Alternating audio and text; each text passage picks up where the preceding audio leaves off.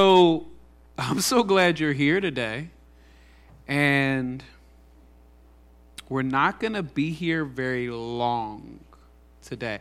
And normally I would joke about how, that's what preachers say, and then they go 50 minutes. But legit, we're not going to be here long because we have so many cool things we're going to be doing today. We're going to be praying for students who are about to start school, or I guess in the case of IUP, have already started school. The high school, I believe, also started last week, and so did the middle school. So we're going to be praying for those students. We're going to be having communion. We're not going to be here very long. My goal with this series, like with any series, and I would assume my colleagues who are also teaching elders would say the same, my goal is to establish continuity between what God has already revealed through my colleagues, what he has revealed to you all in your personal study, right? But also, in addition to continuity with the previous series and continuity with the overall theme for the year, we want to make sure that we highlight God's faithfulness in all of it, right? And this is oftentimes a challenge for me because as I'm preparing messages, usually how I initially get the download, not because something's wrong with God, but something's wrong with my downloader. I oftentimes hear it as, Hannah, you need to do something different. Something wrong with you. Not you specifically. But I often hear it like, we need to do this or God's not going to do this. It's oftentimes how I hear it. And then I have to check that against what truth is saying, right? Not that we don't have responsibility, but I have to check that against what God is saying and what truth is saying. And I realize God often initiates all of it, right? And then I respond. I don't have this burden or this pressure of doing something and then he'll love me. I don't have this burden or this pressure of doing something and then he'll accept me, right? Other than me believing in who he says he is, he's doing most of the heavy lifting, right? So if I hear something and I go, I'm going to talk about that, oftentimes I have to then go, Lord, what are you actually saying? Because I thought I heard it this way. But after, some thinking, this feels a little wrong. This feels a little bit more laborious on my part. It seems like a lot of work that, we're going to have to do in order for us to realize something special. I want to be cautious of that, right? So with this series, again, going back to the continuity principle, I had to say, okay, what could I glean from what was just taught the last 4 weeks in our series, Hidden Treasure? What could I pick up from that's, not necessarily worth continuing, not intended, truly not intended pun, but what can I pull from that's worth talking about further, right? And one of the things that I particularly enjoyed about the previous series, was that Judah was saying, not that God's hiding stuff in a mean or evil or manipulative way about himself, but rather that you experience God when you pursue him. Which then didn't work because, again, most times when I download a message, I essentially download it as something that's works-based. But I heard that, and I didn't hear it as something that was works-based. Instead, I heard it as I'm making a choice. I'm always pursuing something. My life, your life, we're always going towards something. And I can choose whether I'm going to go closer to God, draw closer to him, ask him more about himself, learn more about him, or I could choose to go other places. But I'm always moving forward. My life is always continuing until it's not continuing. You know what that means, right? Jameson smiled like you're dead. But as long as I'm alive, my life is moving towards something, right? And I can choose to pursue him. And when I do, he is so kind and faithful. And he says, hey, Rosie, you've drawn yourself towards me. I want to show you something else that you didn't know before. I want to show you something else special about me. I want to give you a deeper understanding of who I am. I want you to see how much deeper my love goes than what you even thought before. And you thought it was deep before. But I want to show you it goes so much deeper. Right? Like I see that in Hidden Treasures. I see that, again, he's not hiding himself like, I hope they don't find me. No, he's hiding himself and he's saying, I wonder who's going to come seek me when it's not so easy, when it's not so apparent. Who's going to desire my heart so much so That not out of fear of being destroyed, not out of fear of being wrong, but out of a joy of knowing me will pursue me, even when it's not so easy. And so I took that and I said, all right, what can we build on for the next 2 weeks? Because we know that our pursuit, our willingness to know God is a prerequisite to us knowing him in a deeper way, right? If we've established that, then what happens when it's not about it being hard to see him because he has hidden himself, but rather it's hard to see him because the pursuit becomes difficult. Right? I don't mean like, hey, he's not making it easy to see him. I mean, in my effort to see him, I start running into inclement weather, rough trail, right? Where now I got to work just a little bit harder to choose him over everything else because everything else is easy to choose. But the way to him, the way to life, I hear is narrow, right? And so this way to him, the way to life, the way to truth, the way to God is not so easily traversed. So what happens when I face difficulty, I face trial? Will I endure? Will I continue to say that pursuing him is worth it? Because there's times where it may not always feel in the moment like it's worth it. To operate under the rules and standard operating procedures of the Christian doesn't always feel worth it. When someone's mean to me at work, when somebody is despitefully using me and I wish to use the tactics of this world, this life, to respond. When somebody's speaking of me illy and I want to punch them in the face, I'm sorry, I still have that temptation. I don't know if you do. I don't always want to do things the way God does them and respond the way he wants me to respond. But in so choosing his way, though it may be more difficult, I find it's always worth it. I find that even though it may be more difficult and it's not as desirable, that responding in the way that he's called me to respond and responding in the way that he's modeled in his son, that I'm going to learn something cool about him and might even learn something cool about myself. That my pursuit of him will reveal who I truly am. So I need to pursue. Now, when I thought of this, for whatever reason, and I still haven't fully gained understanding as to why this is. I think God's going to continue to reveal this over time. But over the last few days, weeks, what kept coming to mind was the story of Hannah in the Old Testament. Now, there's several Hannahs, so I'll specify the story of Hannah in 1 Samuel chapter 1. The mother of who we know to be Samuel, so the namesake of the book, prophet of Israel, the last judge of Israel, priest and a prophet, the person who ushered in a kingly reign in Israel, despite protest. That's what the people wanted. This mother is who I kept thinking about. And I'm like, I'm not a mom. Why do I keep thinking about Hannah? I've never been barren. What's going on? Why do I keep? And I recognize that her story provides a backdrop for how one could say, I don't know if this is worth it. I'll give you some background.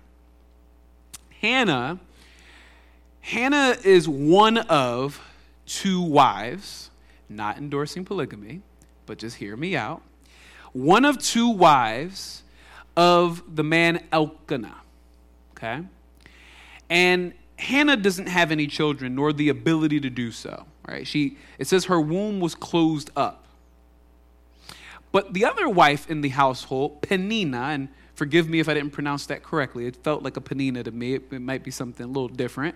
But Peninnah was able to have kids. So forget all the other details other than one could and one couldn't. And in that time, and we could argue even this time, when a woman cannot have children, specifically in that time, her worth was seen as less than. She had less value because she couldn't produce children that would then do labor and increase the value of the estate. She couldn't produce people that would take care of them, the parents, later on in life. She couldn't show her bountifulness. And so as a result, many would see Hannah and they would say, she's not worth it. She has no value. Now what's cool about the text is in 1 Samuel, we see that Elkanah, despite Hannah's low estate and not being able to have children, still loves her. He actually prefers her from the other woman, Peninnah. This actually plays out again with Jacob earlier in Scripture, where Jacob really, really loves Rachel, but Leah's having all the kids to start us out. And so there's this weird thing where this husband loves Hannah, but we don't quite understand why. He just has an affection towards her. And I kept seeing this story, and I'm going, well, God, why do you want me to talk about this? This doesn't make any sense. I mean, her life starts off pretty crummy. Why would that make sense to even talk about? It's kind of a bummer. She wants to give her husband an heir, but she can't. Her value's low because of this. She has a rival in the household who's telling her how much she sucks every day. Why? Where's the encouragement in this? Why talk about it? And what I found really cool, and this is why it's relevant, I love that despite all of these things going on in Hannah's life, she says, I'm going to go to the house of the Lord. I'm going to talk to my God about my situation. I'm going to go every year, and actually several times a year, whenever it was customary to go to the temple and make sacrifice. I'm going to meet with my God even though I'm not necessarily getting what I want and my situation and lot in life is not ideal. I'm going to continue to pursue him because he's worth it. And of all the people I could talk to about my situation, he alone is the only one who can do something about it. He alone is the only one who can sustain me. He alone is the only one who can change me from barren to bountiful. He alone is the only one who can give me satiety. He alone is the only one who could love me, and his love would actually change my countenance. He alone. And then I go, oh, that's worth it. That's worthy of talking about. Because in life, there's so many situations that would have you say, this whole pursuing God thing isn't all it's cracked up to be. I don't know if I should continue doing this. This is getting rather difficult. But I love Hannah's example because she never once gives up on her relationship with God, despite the fact that I would argue she has some grounds for at least questioning the decision. And many of you in this room may not be barren, but you might have other areas where you're not experiencing fruitfulness. You might have other areas in your life where you're not enjoying the life that you desire. And as a result, you might think, well, does God love me? Does he hear me? I mean, I've been asking him for this thing for so long, and I feel like it's a reasonable thing to ask for. So why isn't he responding? Why isn't he giving me what I want? And you might draw the conclusion that as a result, he's not worth it. But Hannah doesn't draw that conclusion.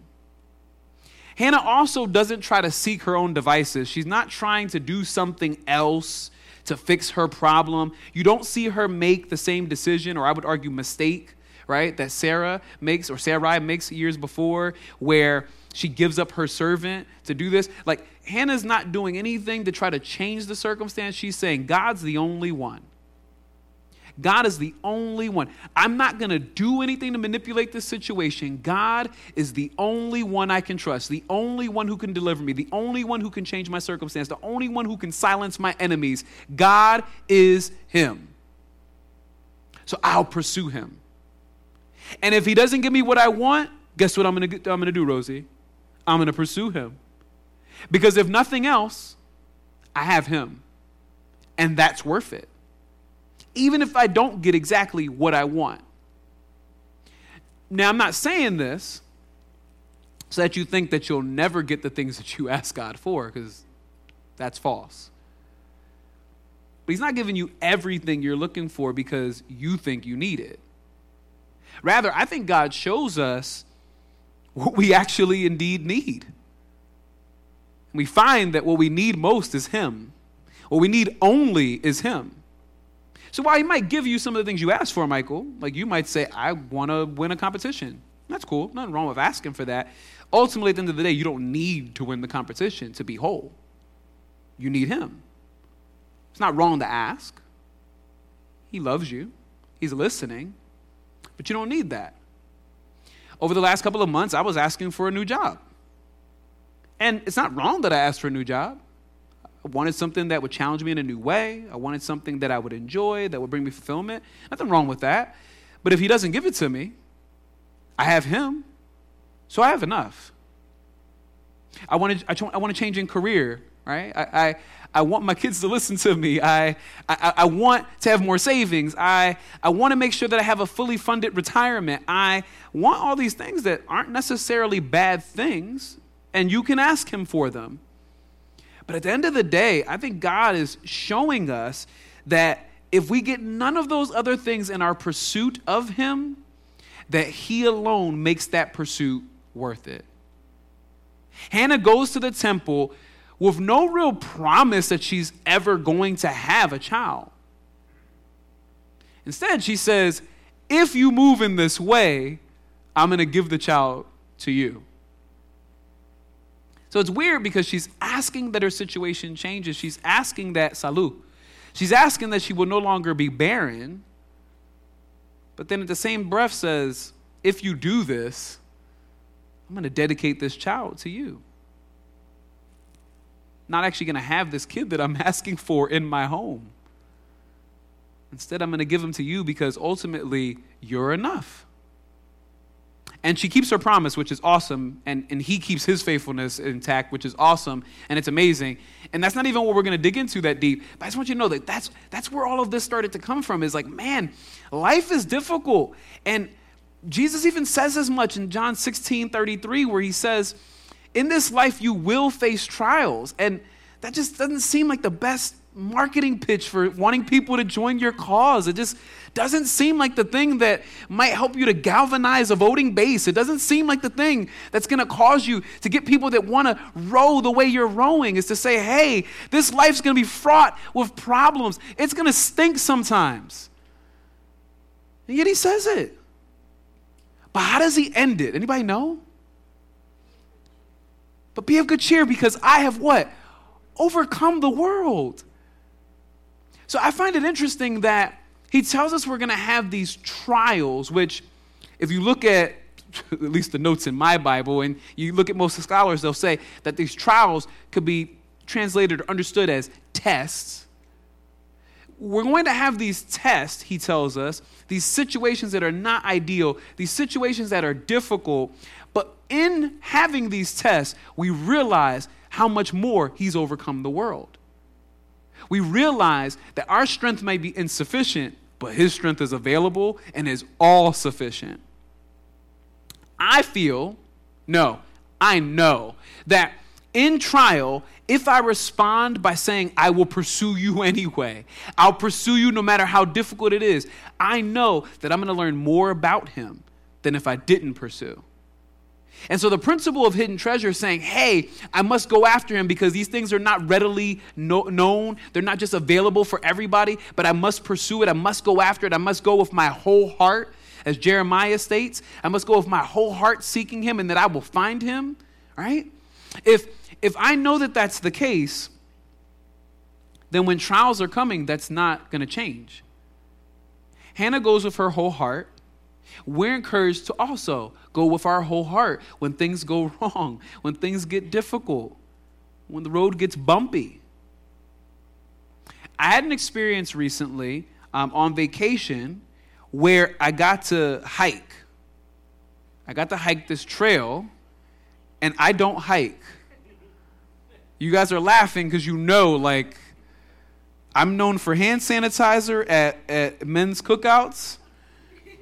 I'm known for not liking outhouses. and not wanting to go to the bathroom. I'm known for liking ESPN and being inside where it's climate controlled. I'm not incapable of sweating. I can sweat and I like working out, but rather I don't really love difficult things, right? When it gets too humid, I'm like, I'm over this, right? I like my comfort. Maybe you do too. But I chose voluntarily during my vacation to do something difficult. And there were several moments during this hike, because we ended up hiking 3 different trails that were consecutive. There were several moments where people said, hey, if you continue, it's not worth it. You're not going to see anything special. We were on the Mount Britton Trail, and we're on that trail, and the whole thing that makes that trail worth it is at the end there's this really nice tower on this hillside, and when you get to the top of it, you can see all of the tropical rainforest below you. And the pictures are going to be dope, man. Instagrammable photos. That's what the tour even said. If you want some Instagrammable photos, take this trail. You'll get to see some really cool stuff. And so we walked the trail. And Felicia and I get to like maybe 75% through the trail, and somebody says, hey, it's under construction. So, sorry, you don't get to go see the tower today. And we're like, what? We just did this for nothing? This is garbage. That wasn't worth it. But somebody said, hey, you should still walk a little bit further, because while you can't see the tower today, if you go just a little bit further up this road, about maybe 0.2 miles or 0.2 kilometers, you'll be able to get to the top of this road path. And when you get there, you'll be able to have a better view. So you won't get the pictures you would have got on top of Mount Britton Tower, but you'll still get to see something really cool. We said, okay, we'll walk a little further. Well, we continued to walk just a little bit further, and then we get there and we're ready to settle because, like, he was right. The pictures were a little nicer. But then we see these people coming out of the next trail, the spur. And they're like, man, if you go a little further, it's so what? Worth it. So we go, all right, a little further? Because that was hard. It was a little difficult. My knees hurt. I don't know. And they're like, no, trust me. Go a little further. It's awesome. So we go a little further. And after the second trail, the spur, it decides to do what tropical rainforests do. It rains. Like profusely. Like obscene amounts of water. It rains. And you know what that does to hiking trails, right? I mean, I'm not an expert. I've only done it like once. I'm just saying, you know what that does to trails, right? It makes them more difficult. They become slippery, right? It's a little bit more arduous. The path that was just so steady that I could put my foot on is now not so steady. And my not Uggs. I was about to say Uggs. I don't wear Uggs. My what do you call it? What do I call those things? Fee, where you at? My not Crocs. No. What do you call those things? This is important. It's critical for the message. Say it again. Muck boots. Thank you, Ty. I love you. So my muck boots that were so easily grabbing the ground before, and now they're getting stuck in this clay and this mud, and they're slipping. And I don't know if you've heard me say this before, but I've had an ACL reconstruction, so anytime I start to slip or move, I'm like, ooh, because I don't want another surgery. So it's raining, and I'm like, I don't know if we should go any further. We saw a lot of cool stuff. This is great. We even saw like an outside oven. I don't even know why it was there. I assume the indigenous, they used to live there, cooked there at some time, because I knew it wasn't like a grilling pavilion. But there was like this big oven. Felicia has a picture. It's really cool. And we saw that. And I'm like, cool, we saw an oven. Let's go back. It'll be safer this way. We saw outside oven. That's really cool. Let's go back. But then somebody comes out of the trail a third time. They come out of a higher part. They come out of a trail that actually goes to the top of the mountain. And they said it was worth it. I'm like, dang it. I'm over this experiment. I don't want to do this anymore. It's getting hot. It's rainy. It's muddy. It's everything opposite of a city boy. But Felicia and I decided it was worth it. And I'm so glad we did. See, because we went from being under this pavilion with this outside oven that had all this moss on it that I'm sure no one's fired up for a long time, to going through this path where like it got a lot more difficult and a lot more steep. And at one point, we're pretty confident we saw stairways to heaven, right? I mean, like it was just like way up, and then you just saw clouds at the top, and it was like, okay, we're here, right? We know we can't get in yet, but we're here. And we go up these steps, and it was difficult, and like our quads and hamstrings are firing. Yes, I like muscles. And we get to the top, and we get to see this view that made every step, every slip, every amount of drop of water that hit our clothes, every being oversaturated, the fact that my muck boots are still not clean, and we've washed them 3 times since. I mean, like the mud and the muck that's like, you know, laced into the muck boots at this point is crazy. But all of it, every bit of straining, every bit of climbing, every bit of fighting, my urge to stop was proven worth it. And so I look at Hannah's story in 1 Samuel, and I see that she continues to go to the temple, even though her condition doesn't change year after year, but she says, God is worth it. And I look at my experience on the mountain, and I'm climbing further and further, despite people telling me, stop moving, you ain't gonna be able to get to the top of the tower. And I got to go higher than the tower, because the mount we reached was several hundred feet above this tower. And I got to see something that was worth it. And here's what I want to tell you, that if you're pursuing God and if it gets difficult, understand that regardless of the difficulty, it is always what? Worth it. It's always worth it. I don't care what the circumstance is, He is always worth it. But trials suck. They don't feel good. Better yet, let's read a little bit about trials. Can we pull up James? Yeah, how'd you guys know? You were like, we're in sync. I love this.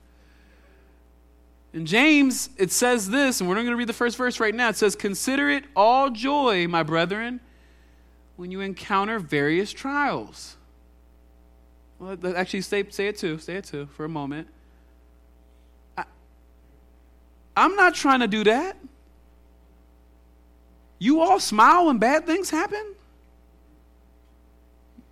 Do you? I don't. So what is it saying? Consider it all joy.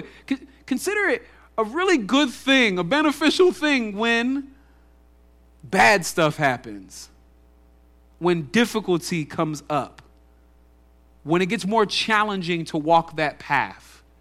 Consider it all joy. And I've read several interpretations of this, several scholars talking about it.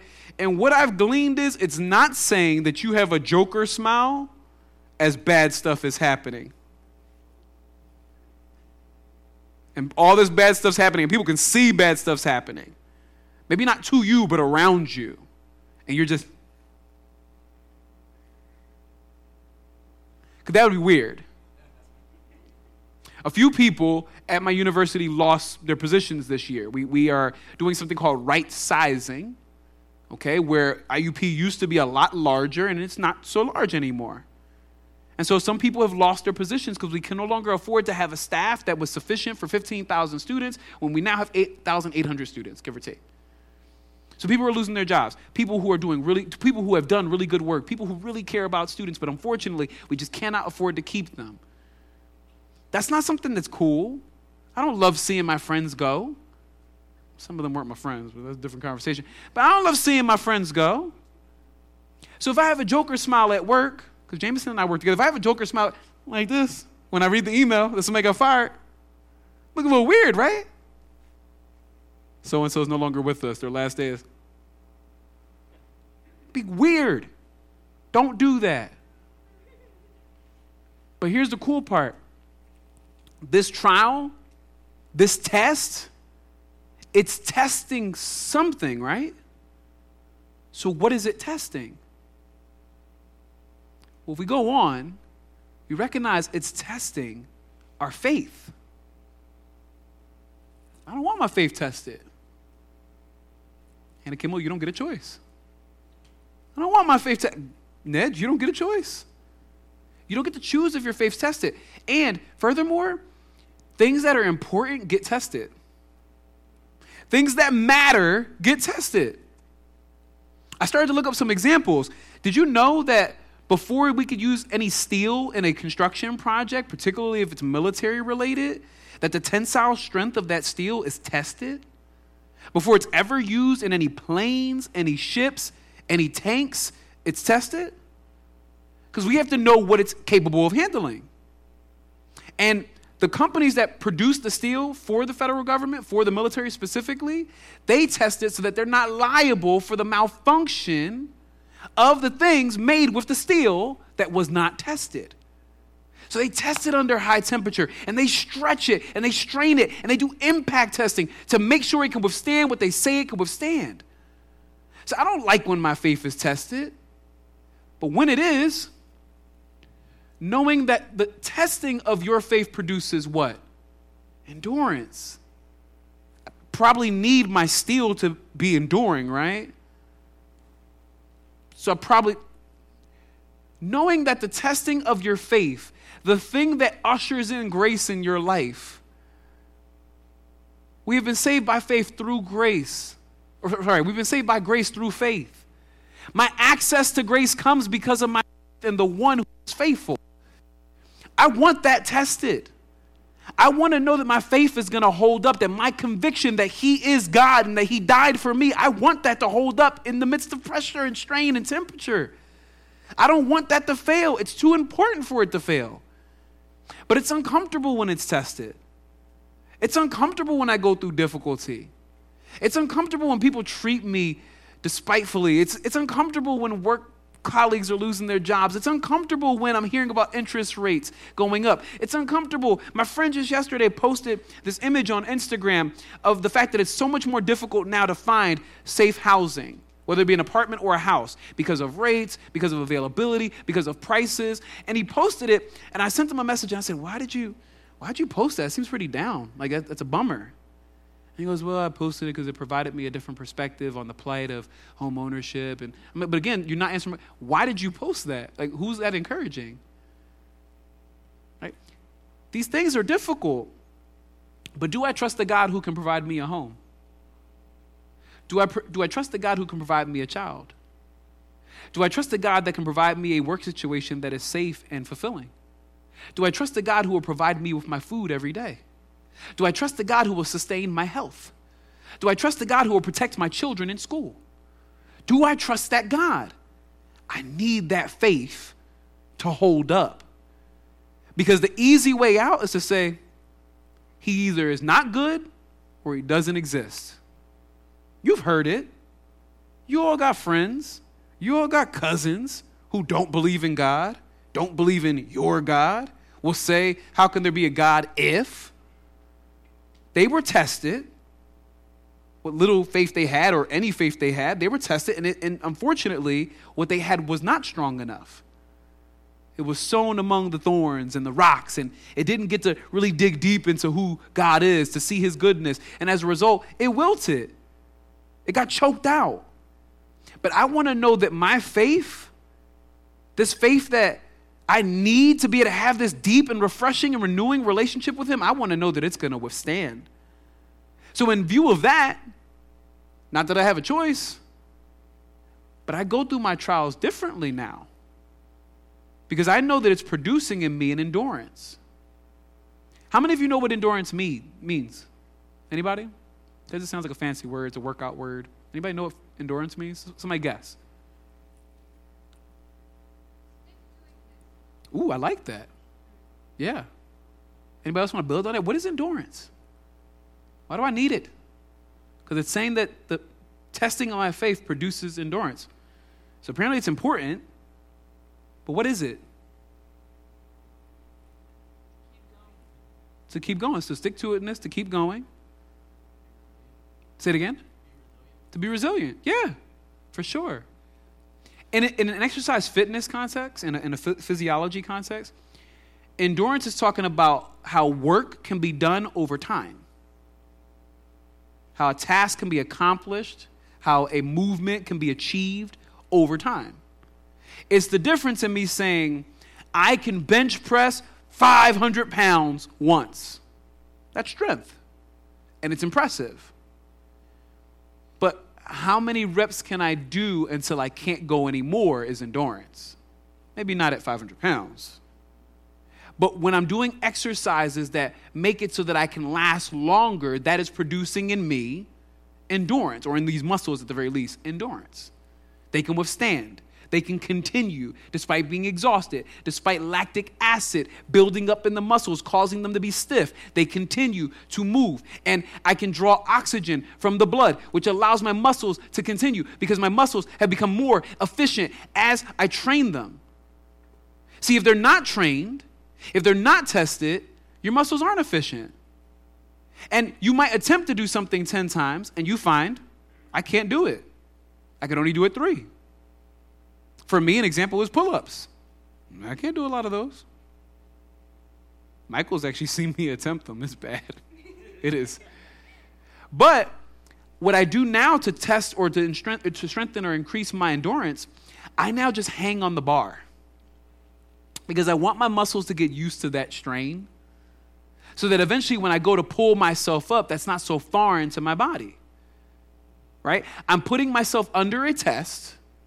Gravity is pulling on me, but I'm continuing to hold on that bar as much as possible in the hopes that one day I'll be able to pull myself up when it matters.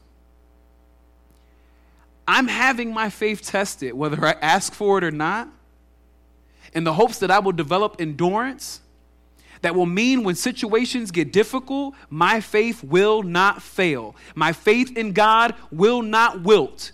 It will not be insufficient. It'll be all I need it to be. I will not lose my trust in him because he's worthy of that trust. That is why trials matter. No one's asking you to say, yippee, a bad thing's happening. Oh yeah, loving this, great. Woo! My tire's flat again and I am late to work. Ow! Woo-wee! No one's asking you to do that. But when you recognize what it's producing, when you recognize that you're gaining an endurance, and let's continue reading. Sorry, I want to leave you out on this. And let endurance have its perfect result so that you may be perfect and complete, lacking in nothing. And do you think it means lacking in nothing that you want in this life, all the material things? No. Lacking in nothing essential, truly essential, as deemed by God. Lacking in nothing in regards and pertaining to my knowledge of him. I get to know him. I get to have greater revelation. I get to experience all of the hidden treasure because endurance has made me perfect in that way. Now I respond to trials differently because I look back at previous tests and I go, every time I was tested and I chose God, I learned something new about him. Every time I was tested and I chose God, I got stronger. Every time I was tested and I chose God, my endurance increased. I gained something far more valuable than the things I may have lost. God's worth it. That hike, it was worth it. I'll show you the pictures afterwards. I don't necessarily want you to come away from this misunderstanding me in this way, that maybe if you're going through something that I'm saying, toughen up, buttercup, it'll be okay. Get over yourself, stop complaining. God doesn't want to hear your belly aching. That's not what I'm saying at all. But what I'm saying is God's love for you is not to be questioned. God's faithfulness in your life, not to be questioned. You can ask the question, but every time you do, you're going to find he's more faithful than you ever thought, more loving than you ever thought, more kind than you ever thought, protects you more than you ever thought he could, that he wants to be with you and he calls you to be his own more than you ever thought he could. You find that the things that aren't worthy of testing, they fall away. So respond differently in your times of test. Respond knowing that he is worth it. 2 Corinthians says it this way, and then we'll end because I just told you I wasn't going to be long, and then I ended up being long. It says, therefore we do not lose heart, but though our outer man is decaying, yet our inner man is being renewed day by day.